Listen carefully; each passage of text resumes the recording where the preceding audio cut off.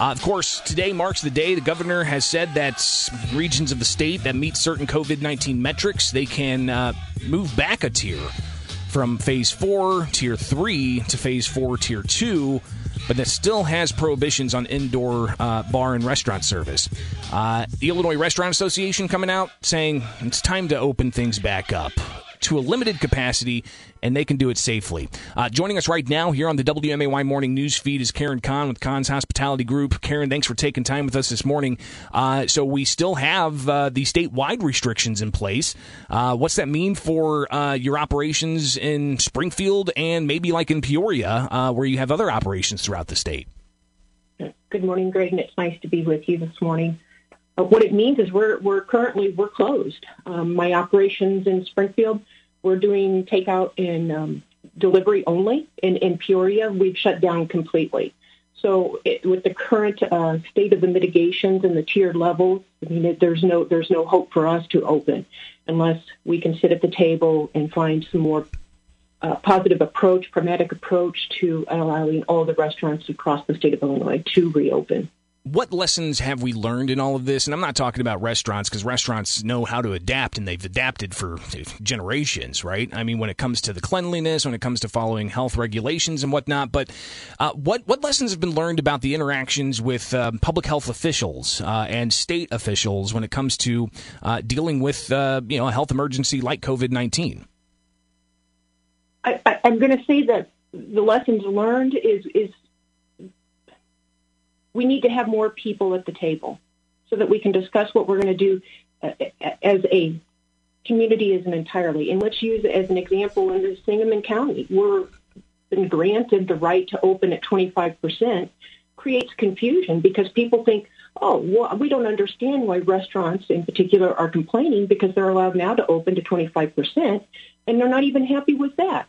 Well, that isn't the case. The state has not allowed us to open at all with any type of reduced capacity or curfews put in place. So the fact that the state's not allowing us to do it, the county's allowing us to do it, the city isn't enforcing anything but not condoning either way, that it's created a ton of confusion, as if we don't have enough of it as it is and enough stress on our table as it is. We have now this confusion where we have mixed messages going out to our customers. So we don't have a fair playing field. So that lack of having a consensus in all of the communities together at the table with the state of Illinois, each individual county, each individual community having input. That to me is the lesson learned. Karen Kahn with Kahn's Hospitality Group joining us here on the WMAY Morning News Feed, reacting to the COVID-19 mitigations continuing, and it has been uneven. One county to another, you might see a small mom-and-pop bar and restaurant open, then you go to another county and they're enforcing it and handing out fines, for instance. That happened here in Sangamon County when the mitigations were first taking place. So we've got this uneven enforcement going on. How do we curb that? Is it getting the state legislature to actually have these open debates, to talk the science, to bring in the stakeholders like Kahn's Hospitality Group or like the Restaurant Association or like these other institutions that have been severely impacted by executive edicts? Should we have more of that open debate in the halls of the state legislature? I feel that we need to have a place at the table with the governor and his leaders and state leaders so that we can explain what we can do to mitigate the potential of spread of COVID in our facilities, in our restaurants, and in our bars. But until we have that opportunity, I think the message, the narrative out there is that we're the source of the spread, not the fact of it's a potential source of the spread. Yeah, the difference between outbreak and exposure, I think people tend to blur those lines.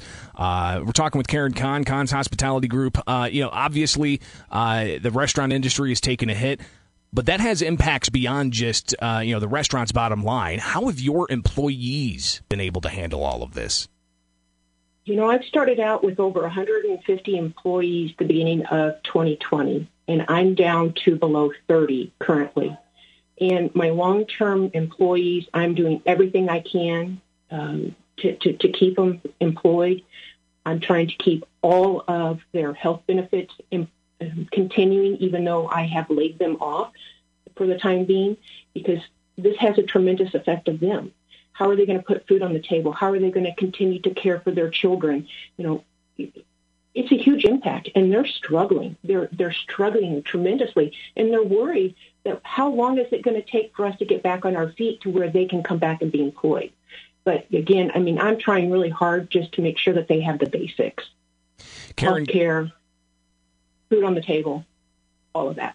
Karen Kahn with Kahn's Hospitality Group on the WMAY morning news feed here. And in the final minute, if you could, just, I guess, what's your plea to the governor? What's your plea to state lawmakers and to public health officials out there? Let's find a pragmatic way that we can get all the restaurants open in the state of Illinois. We are a regulated industry. We are probably the safest industry there is in the state of Illinois because we're educated and informed, and we have to certify annually on how we're going to prevent the spread of viruses, disease.